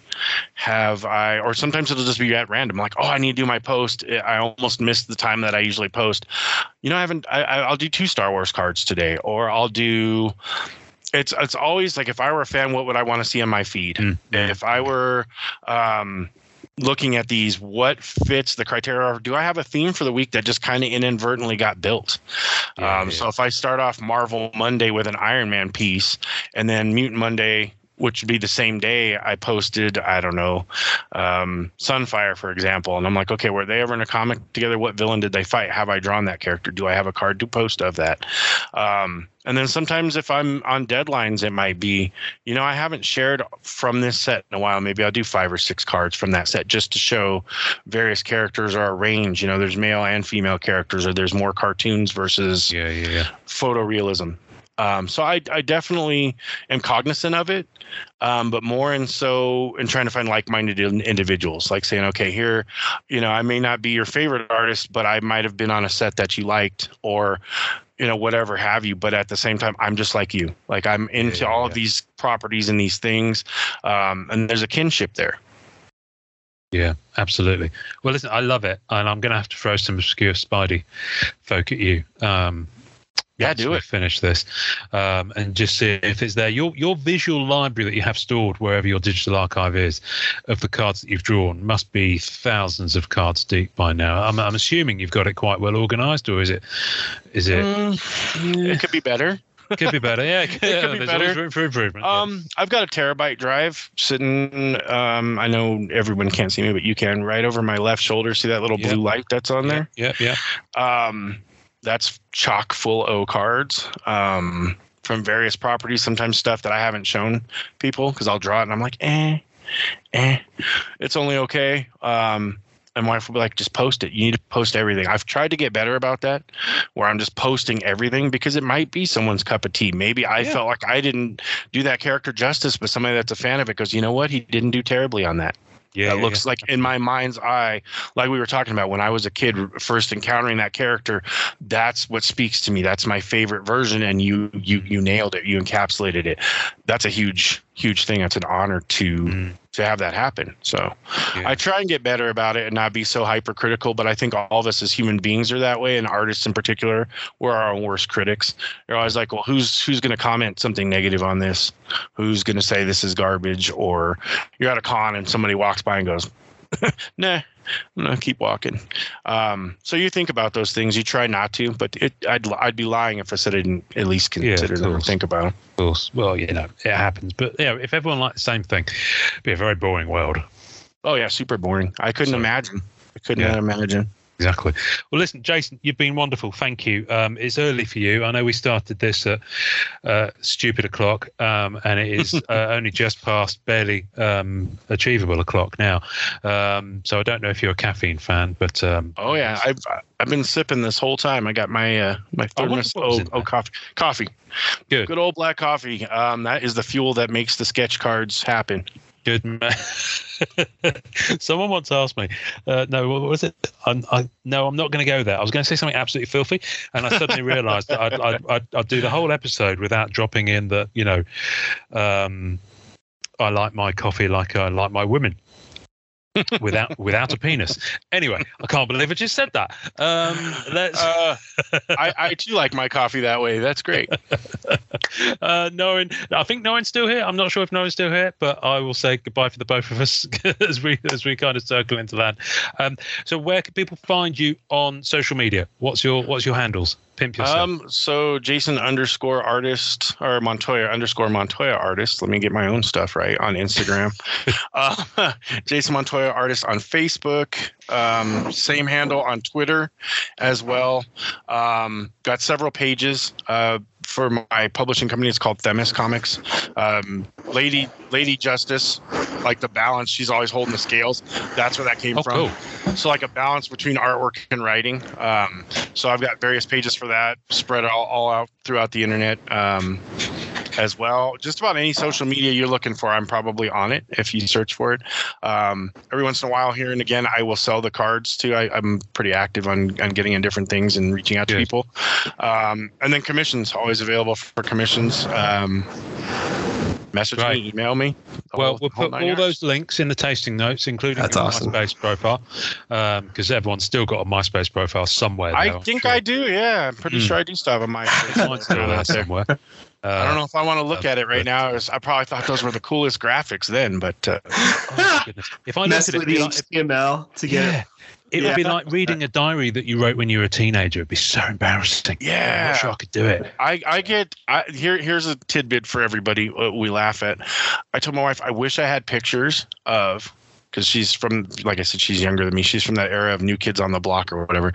So I wish I had pictures from that summer of '89. I think my grandma lost them all. I had channels on the side of my head. I had the rat tail. And I had the bat signal on the back of my head. And I was like, you know what? Maybe I don't want pictures of those. Wow. Okay. Different Batman shirt every day of the summer until I started getting like Punisher and X-Men shirts. I was kind of an X-Men snob in the 80s because I was like, you don't read X-Men. The X-Men cometh. And I had the buttons on my jacket and the whole 9 yards. So I love it. I suddenly have an image of a self-portrait of you as a 1989 version of you on one of your cardstocks. That could be a good thing. Could be. If I can do it justice, I got to get all the little strands of hair. I love it. This could be a work in progress. Jason, sure. You've been fabulous. Thank you so much. I've loved this. I could have carried on talking about all sorts of obscure characters and pop culture stuff all day. Do you mind if we describe you as a pop culturalist? Nope, I do not mind that in the slightest. In fact, I take it as a huge compliment. Good. When that henceforth you shall be known as pop culturalist and avatar to every single type of property that you could possibly want on a sketch card. Oh, I love it. We'll get that on a t-shirt as well. Thank you, Jason. All right. Carry on. And do you know how we end off on our shows? Yes, and want to make sure everyone remembers to enjoy collecting. Thanks for listening to the Marvel Card Collectors Podcast. Visuals and tasting notes for each episode can be found on our Facebook page. You can subscribe and leave us a voicemail via our home on anchor.fm/MCCP. We're also on iTunes, Spotify, and all major podcast platforms. Please take a second to subscribe, like, and review our show wherever you get your podcasts. Our podcast can be found by Googling at the MCC Pod, which will also find us on Facebook, Twitter, YouTube, and Instagram. Our Facebook community is at MCCW, Marvel Card Collectors Worldwide, and MMC, Marvel Masterpieces Collectors. The great music we use is called Rocket Power by Kevin MacLeod. Thanks to the collectors, artists, and creators who support the Marvel Cards Fan Collective. We'll see you next time, and remember, it's a small hobby but a fun one. Make mine Marvel and enjoy collecting.